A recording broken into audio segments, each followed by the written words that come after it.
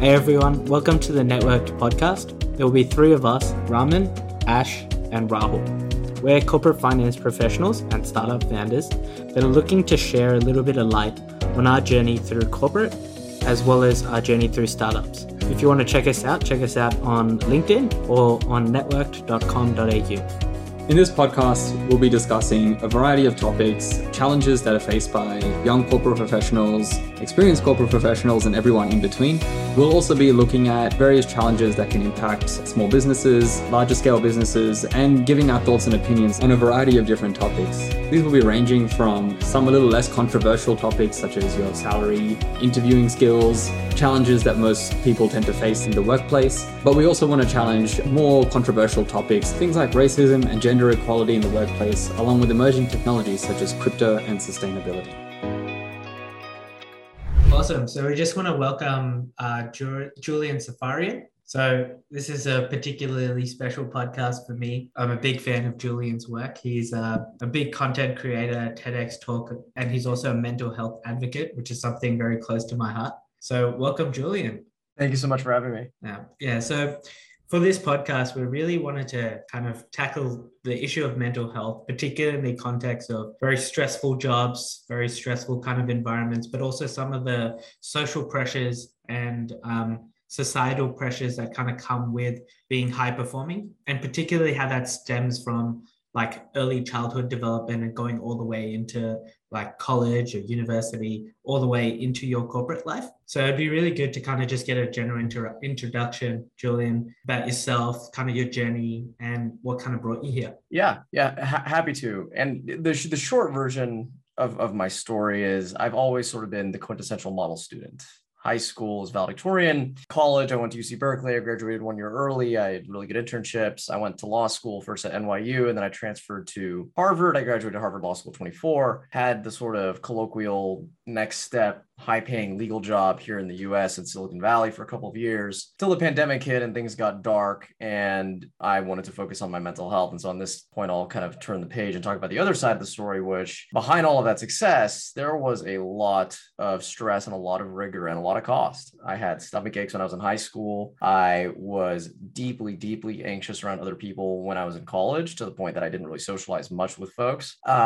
Before I graduated undergrad, I started having uncontrollable gagging. Like I felt like I was going to throw up. And that was that. And this basically took over my life for the better part of 6 months at first, but it lasted the entirety of 4 to 5 years. And it ended up being anxiety induced in the end. But of course, at the time, I didn't really know this. And I was just searching for an explanation physiologically. Oh, it must be stomach acid or it must be something else. Fast forward again during the pandemic, and I had the stomach issues resolved, but I certainly didn't have my anxiety under control. And without the tools or knowledge on how to manage it, I became depressed. Eventually, fleeting suicidal ideation entered my mind last year. And last July, I made the decision to step back from my job and quit to focus on mental health and explore my interests to see where things took me.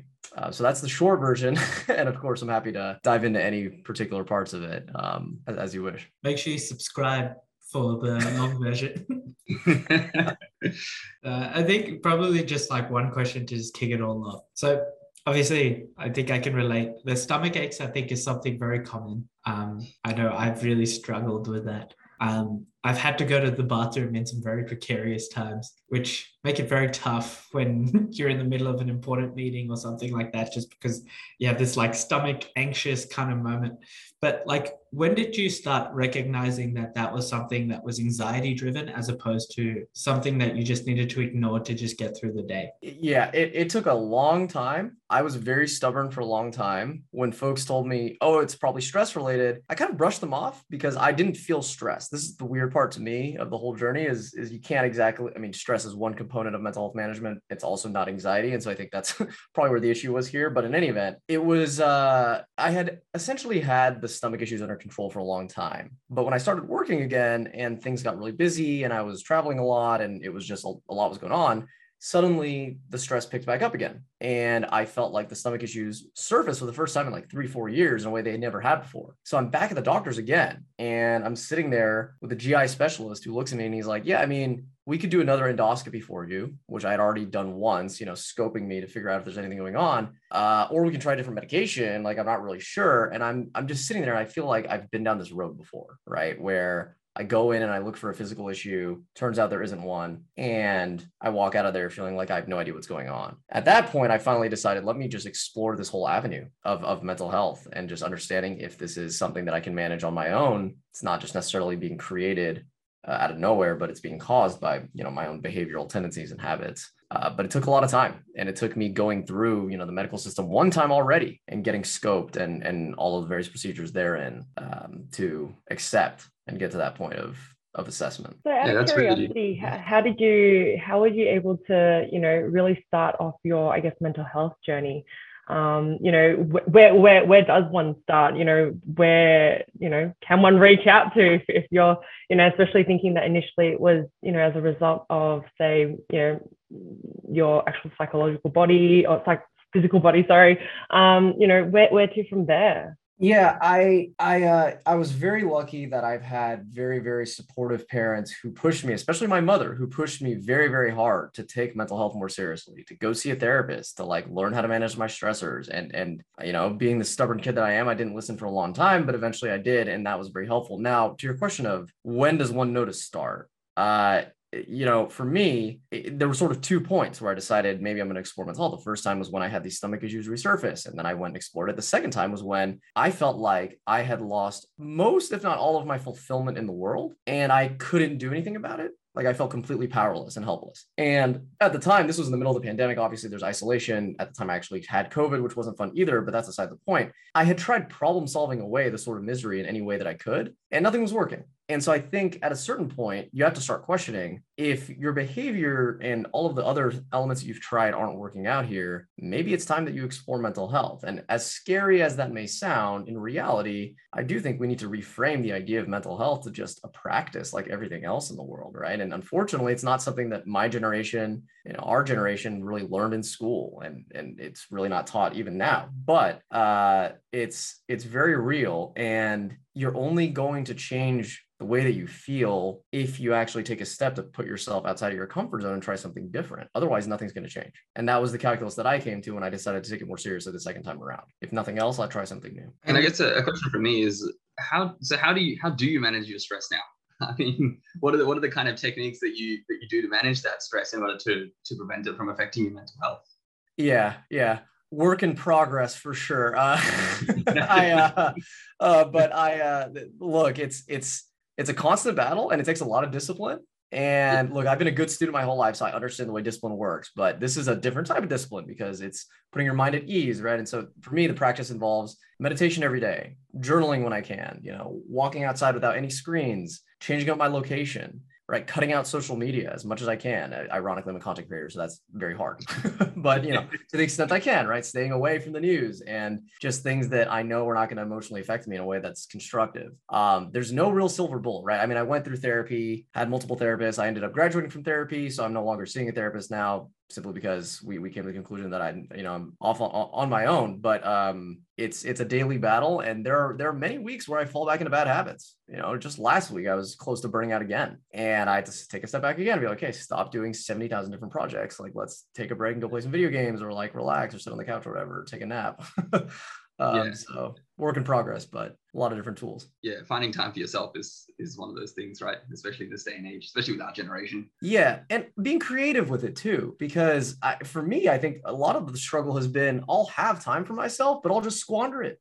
I'll sit around, or I will do more productive things like cleaning up the house or things that the anxiety loves to do to just retain that sense of control, but it's not restful. So yeah, I fully agree. Taking time for yourself, the right time for yourself, is important. Yeah, definitely. Just to go back to something you said before, you said you had multiple therapists, and I know this is something I've personally struggled with, where I've had to try multiple therapists or psychologists till I found the right one that kind of resonates with me.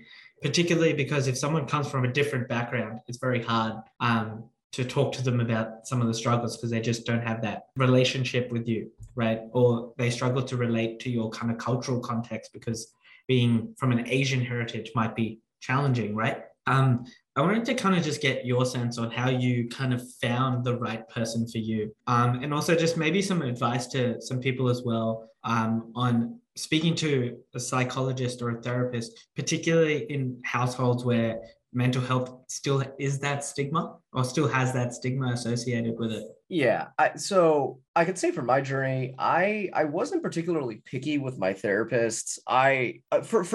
Look, okay. So I used to be a little bit more closed-minded when it came to therapy, in the sense that I'd walk in and I would sort of expect them to do some of the work for me, right? Like, I think that's the colloquial way we understand therapy is you walk in, they poke and prod you, and then you walk out and you're a fixed, healed human being, right? Well, no, obviously it's not the case. For me, I found what was very helpful was just very much approaching therapists like a coach for your mind, right? In the same way that you ask for advice for a friend or a teacher or whatever, that's what this person is to you. They're not going to do anything for you. Like, they're not going to, like, they can try, right? And you can glean a lot from them.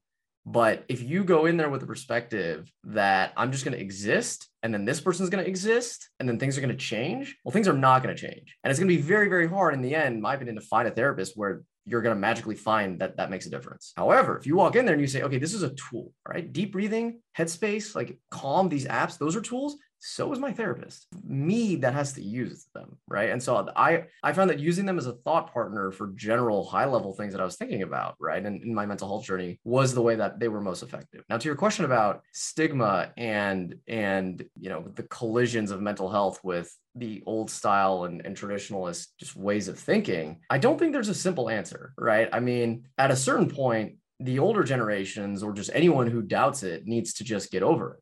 That's my, my Harvard lawyer at 24 degree in your face telling you, Asian parents, like, you're not as smart as you think you are, right?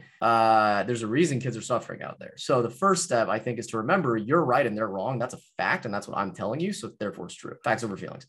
But more important than that, it's balancing the boundaries with the family in a way that's comfortable and that retains the relationship. Because look, if you don't have to pick the fight of talking about mental health openly with the family, then just leave it aside, right? Just do your therapy, like do what you can do and leave it in that sort of sphere and bubble. And when you come to your parents or whatever, if you know it's not going to be productive or constructive, just don't do it, because it's not like there's this not even a mental health discussion, but just in general, when there's deep-seated beliefs and when you are going through something as serious and as fragile as your mindset can be in the mental health journey, the last thing you need is an unnecessary fight to try to convince somebody of something. And that sucks, because a lot of the times you want these folks to be there for you. I've had close friends who I really want to talk about this stuff with, and then their response to me is something along the lines of, no, I don't think that anxiety is real. Come on. Right. And it's like, okay, well, I'm not right. It's too bad. I'm not going to get that sort of energy from you that I want, but I can't decide that. So instead, I'm just going to, look past it, focus my energy with that person on something else, and then move along and focus on my own journey on my own to the extent I can.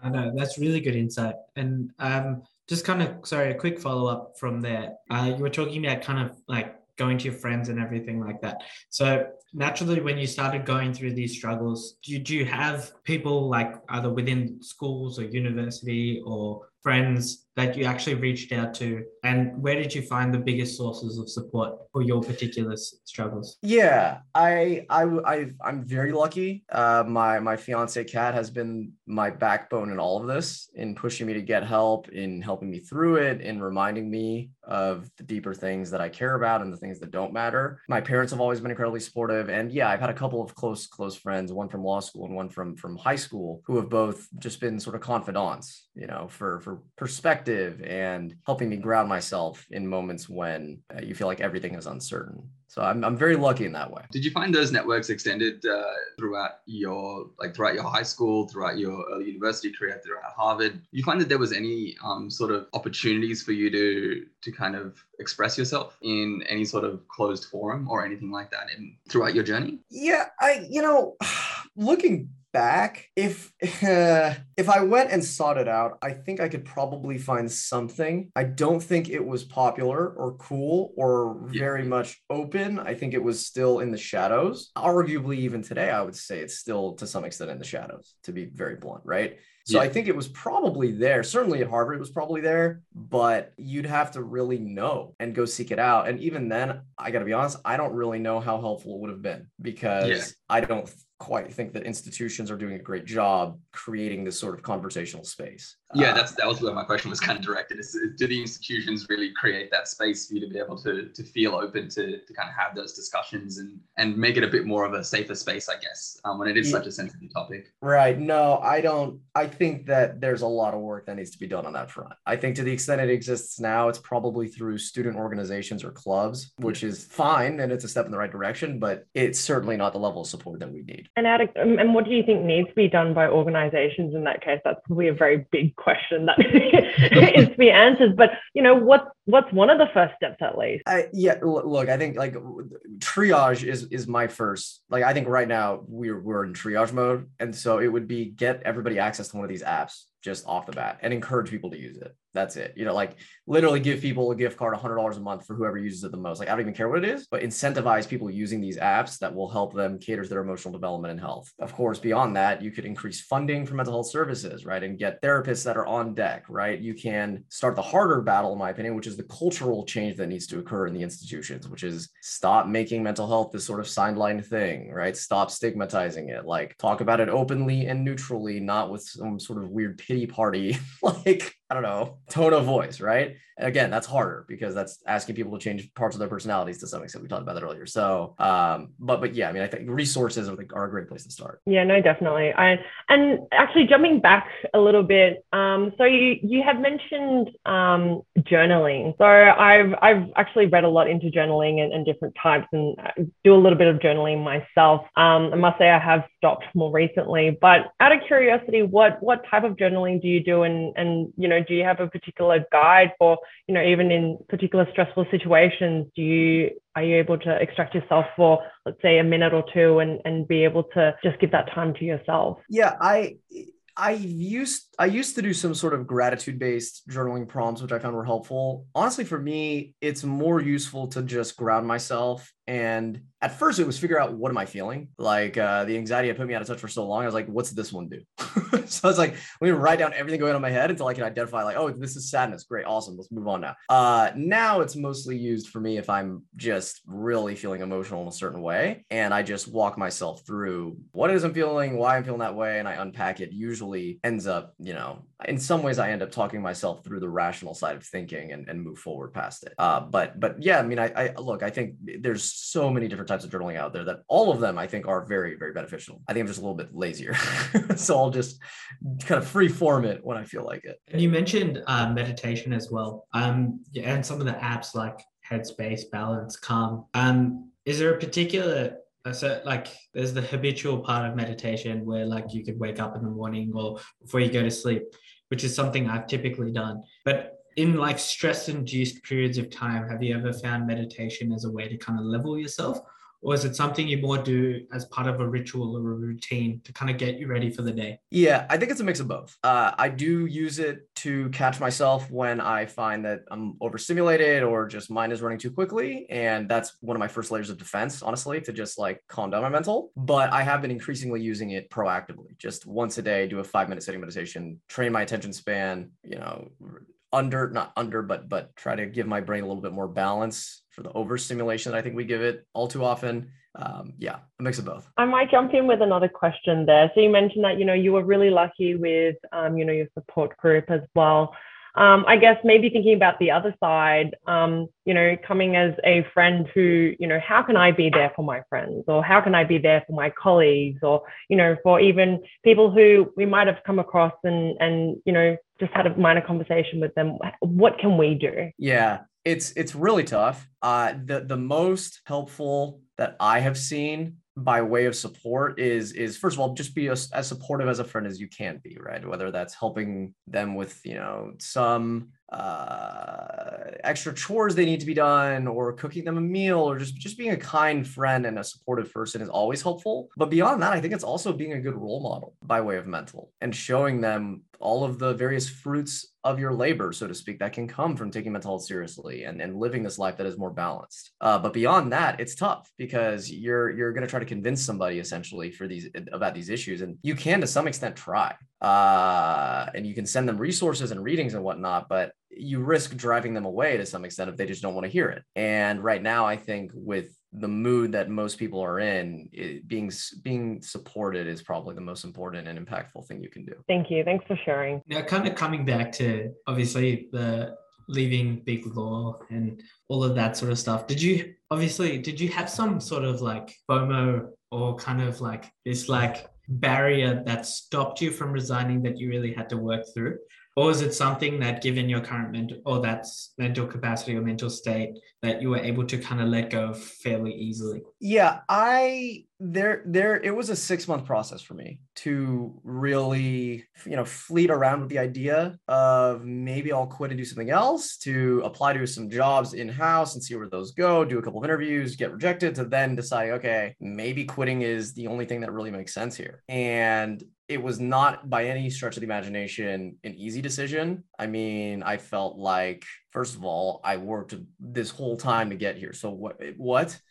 Like, this whole, what was it all for? Right? There's that perspective. There's also the perspective of like, what am I going to do next? And like, what are other people going to think? Right? Of course. But for me, at a certain point, I didn't really care, because I looked around at my options, which were stay in this boring job that's not good for my mental health, go to another job that is arguably just as boring and maybe not that good for mental either. Actually, I couldn't, because I couldn't even get one because the pandemic had made the market so competitive for big law attorneys leaving everywhere, or quit and if nothing else, explore and focus on my mental, which I had found at the time was incredibly, beneficial for my development and just life, period. So it was an easier decision at the end of the day, but it took a lot of time to come to it. Yeah, it's leaving your career. It's not exactly the decision you make overnight. So. Yeah, right. Also, sorry, just a quick follow up on that one, right? So obviously, the challenge for you is quite tough, but then obviously you mentioned your fiance and your parents and everything like that. Could you share a little bit of what the impact was on them in terms of like, because burden is probably too harsh of a word, but there's a level of kind of care or responsibility they take on for you as well. Could you explain did that have an impact on your relationship with them, or is that something that they were quite comfortable kind of taking on? And is there really a time limit to how long they can really take that responsibility on for you? Yeah, and to clarify, do you mean the responsibility of like supporting someone going through the mental health journey? Correct, yes. Yeah, so ironically, I think that it was worse for them when I wasn't taking it seriously, or when I wasn't focused on it and I was just struggling and suffering, mainly because I think it just was very hard for them to watch. They couldn't do anything, right? So it was supporting me how they could, but at the same time, kind of knowing to some extent that there's maybe some unexplored avenues of development here that we could explore. So when I started taking it more seriously, yeah, there was, some initial, like, it's uncertain what's going to happen next. So I think everyone, including me, was like, oh, I don't know what's going to happen. But what they found very quickly was that when I would come to the table, I would be more of me, and just less stressed out and less in my own head and stuck in, irrational thought patterns. And so in many ways, I think their jobs got easier when I started taking mental more seriously.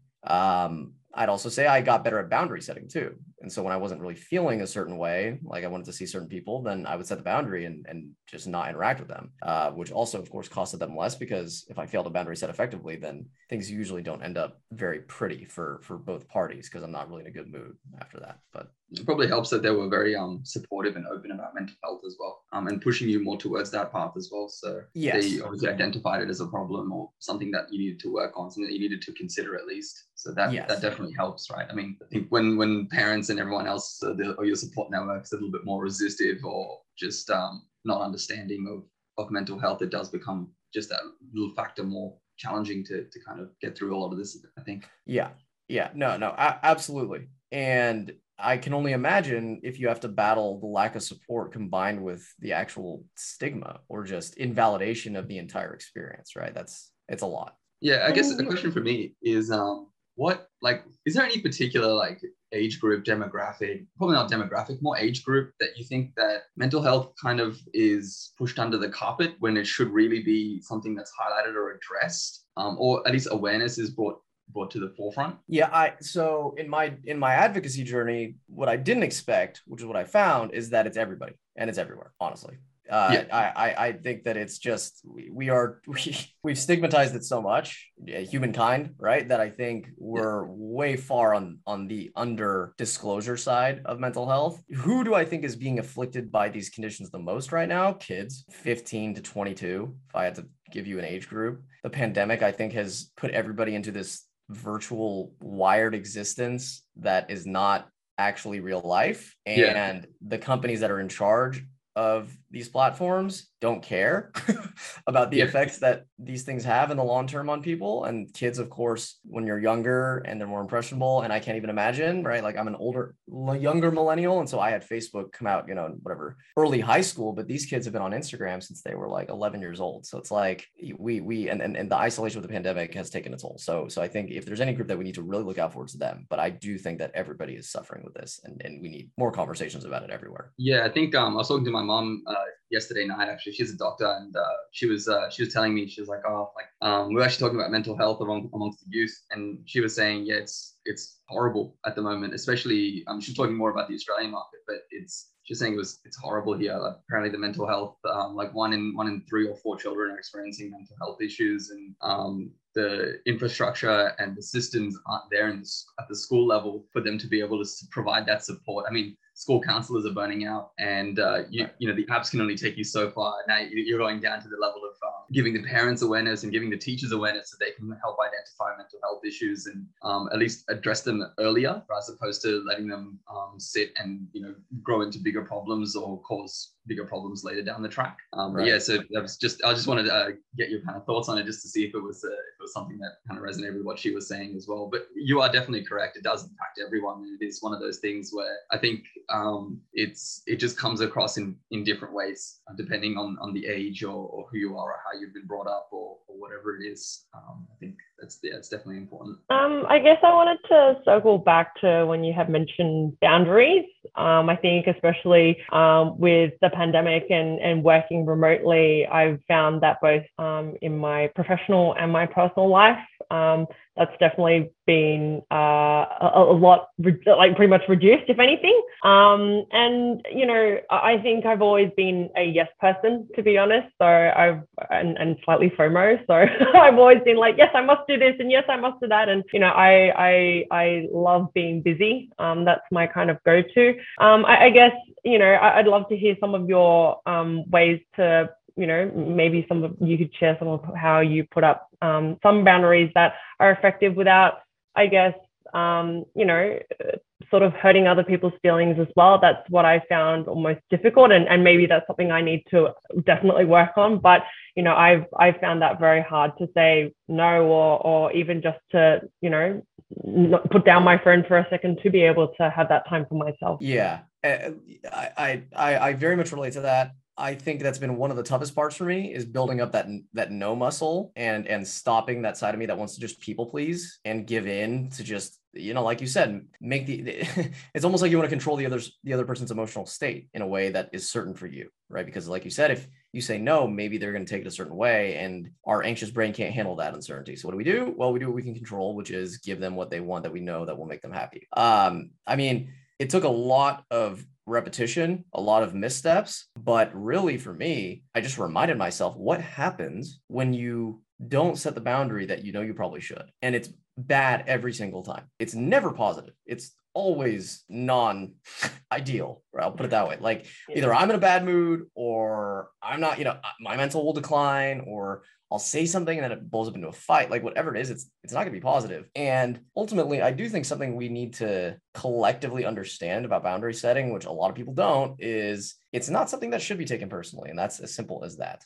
The way that I really conceptualize boundaries is you are making an offer to the other party. This is what I'm willing to do if this is the scenario you're offering me. That's it. If here are the conditions, if you accept, you accept. If you don't, you don't. Very legal, but also like very much how boundaries should work, because it has nothing to do with them. It has everything to do with you. And when you frame it in a way that it's about you, then there's not really anything the other person in reasonable, I don't know, really has room to say. And if they want to take it personally at that point, then they can, but that's not really our responsibility either. And I think that's a very interesting point when you're saying, in the end, it's also not your responsibility. You're responsible for your own happiness, right? And how you feel in the end, right? Which I think for me personally, that was something I found very difficult, especially through my high school and my university time to actually figure out. And it was only in the last couple of years that I was like, oh yeah, in the end, it's I should be just more so, I need to challenge myself. I can't be continually comparing myself to everyone else, because you will never be happy, right? You will never end up reaching the goal that you want to do. So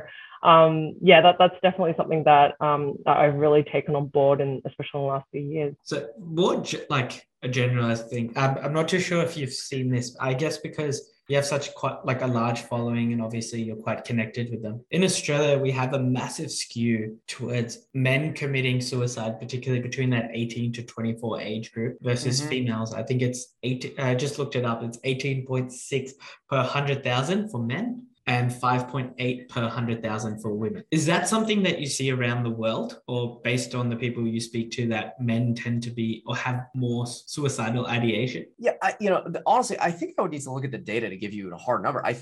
From memory, the US is similar, and it doesn't really surprise me. I do think that it reflects to some extent, there's some elements of, call it toxic masculinity, right? I think people call it that, but like, honestly, call it whatever you want. Like, I think the idea that we need to work through is our willingness to work through these uncomfortable feelings and improve on them and take our mental seriously, right? But also men can be more impulsive at times. I think in certain places in the world, like the US, you have things like firearms that make it a little bit easier sometimes than others, right? Simply to undergo the act. But I, at the same time, I don't necessarily, who knows which gender, ethnic group, et cetera, is facing suicidal ideation at a rate that's higher or lower. I have no way of knowing, to be totally honest. Intuition would tell me that it's probably pretty similar, if not higher, amongst women, simply because of sexism and institutionalized barriers, but I have no idea. I wish we had the data. It would be helpful. Yeah, no, fair enough. I think just off the back of that, like, obviously you mentioned you're quite open about that with yourself and having the suicidal ideation. And like, how did you really get that part under control?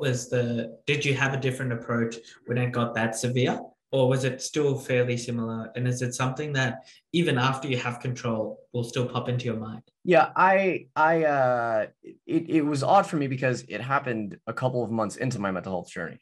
So I'd already kind of hit what I thought was my lowest point, and things were getting better. And that was when the ideation hit me out of nowhere, which was very jarring because, of course, that's not what I would expect, right? Since then, it's been very, very fleeting, not very common, but I think what it reflects is basically a sign that I need to take mental more seriously, right? And that's very much how I interpreted it the first time it happened. Is that's how serious this has gotten now, right? That's how mismanaged I've let this thing go. Whether you can eliminate it entirely, I think, is different for every person. I have friends who struggle with severe depression, and they just, no matter what they do, they get hit with these thoughts every single day, all the time, right? And for them, it's not as simple as saying just manage it. But for someone in my position who went from not having it to having it pop in, I think it reflects how low things have gone and how much more seriously you need to take mental. Now, to your question about what did I do specifically? I mean, it was more of the same stuff that I mentioned earlier, right? It was the same sort of journaling, meditation, therapy, just grinding mental as much as I could. But I didn't necessarily change my paths or anything at the time, because I was already on it and I was doing everything that I could. Awesome. Thank you. You have any more questions, or are we all good for the time being? Paulina, do you have any more questions? You look like you were I have so many more questions. Yeah, honestly, but I don't think time will allow, to be honest. But, Great. I guess maybe one more question from me. So I guess the way I was raised, and this is maybe sharing a bit much, but the way I was raised, I guess I was always pushed to continue to achieve more. That was always my goal. To yes, to do the best I could, but also I was compared a lot younger as well. And I think that's where a lot of my I guess initial thinking came across and really has carried through a lot of my adulthood as well. I think if anything, I was always, had a feeling that I wasn't good enough, right? And that's kind of was my push to really continue to take the next step, continue to try out the next thing, right? And continue to really try and keep up with everyone else. I think for me, if I could really tell myself back when I was younger, what would I do differently? That's probably the biggest thing, is really not to use that as, I guess, your motivator, right? Your motivator should be really what you are passionate about, right? So my question for you is, what would you give yourself, your younger self, in terms of, 3 tips back in the day? What would you tell yourself now? Yeah, it's a great question. And listen, I fully agree with you. The sort of grind at the top mentality is really hard to break out of, if it's even possible to break out of it, frankly, right? Like and when I think about what I would tell my younger self, I already know off the bat that I can't tell them to not chase that, because my younger self wouldn't listen. So instead, what I would tell them, you mentioned 3 tips. I would say, learn about anxiety, learn how to manage your stress, and practice deep breathing every single day. Because if I had learned the tools of mental earlier, I think it's not mutually exclusive, managing mental and, ideating and achieving these great sets of success. But too often, I think we swing too far on one side and don't take care of our mental on the other. So I would just caution myself and tell myself to educate myself as much as I could, and to put those things to work very early to prevent, what happened to me in my 20s. Yeah, no, definitely. I think if only we could go back in time, right? But everything's always better with hindsight. Always regrets, isn't it? It's always regrets in the past. But I think relatively, like, the great part is you found kind of that action point quite early in your life, right? I think earlier generations have literally gone through almost their entire life with almost bottling up these feelings and pretending like they don't exist. And I think that's where, like, it's really brave of you to kind of come out and explore those feelings, tell everyone about those feelings, such that, like, it is quite a vulnerable topic to talk about kind of those areas. And I think it makes it easier for other people to come up and speak about it as well, because you're almost normalizing it. So a big thank you from all of us for kind of what you're doing. Definitely. And, like, low-key man crush. So oh, it's very kind. He's probably set up a few more TikTok accounts just to be able to follow you. So it's like 9,000, 9,001, 9,002. You only have 1,000 other followers, to be honest.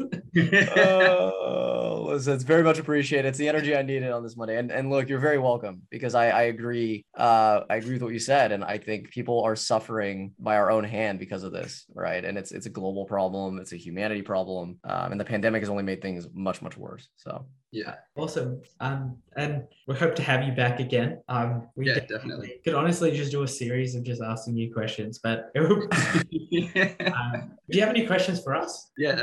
No, listen, I thank you guys for your time. This was wonderful. If your listeners at all ever want someone to talk to, or a community that is very open about mental and wants just some support, that's very much what I've been keen on building in my own content creation universe. And so I'm happy to give you guys the link to my beacons. And, I would encourage all of your listeners to drop into our Discord sometime and say hi. Join us on Twitch. We have mental health and game nights. We're a bunch of friends having fun and helping each other, learn and vent and rant about stuff. So be good to have anyone. Yeah, definitely. Send us the link and we'll happily share that across with our various communities. Awesome. Thank you very much. Great. Thanks a lot, Thanks Julian. so much. Wonderful. Appreciate your time. Thank you guys. Great meeting all of you. See ya. Take care. Thank you.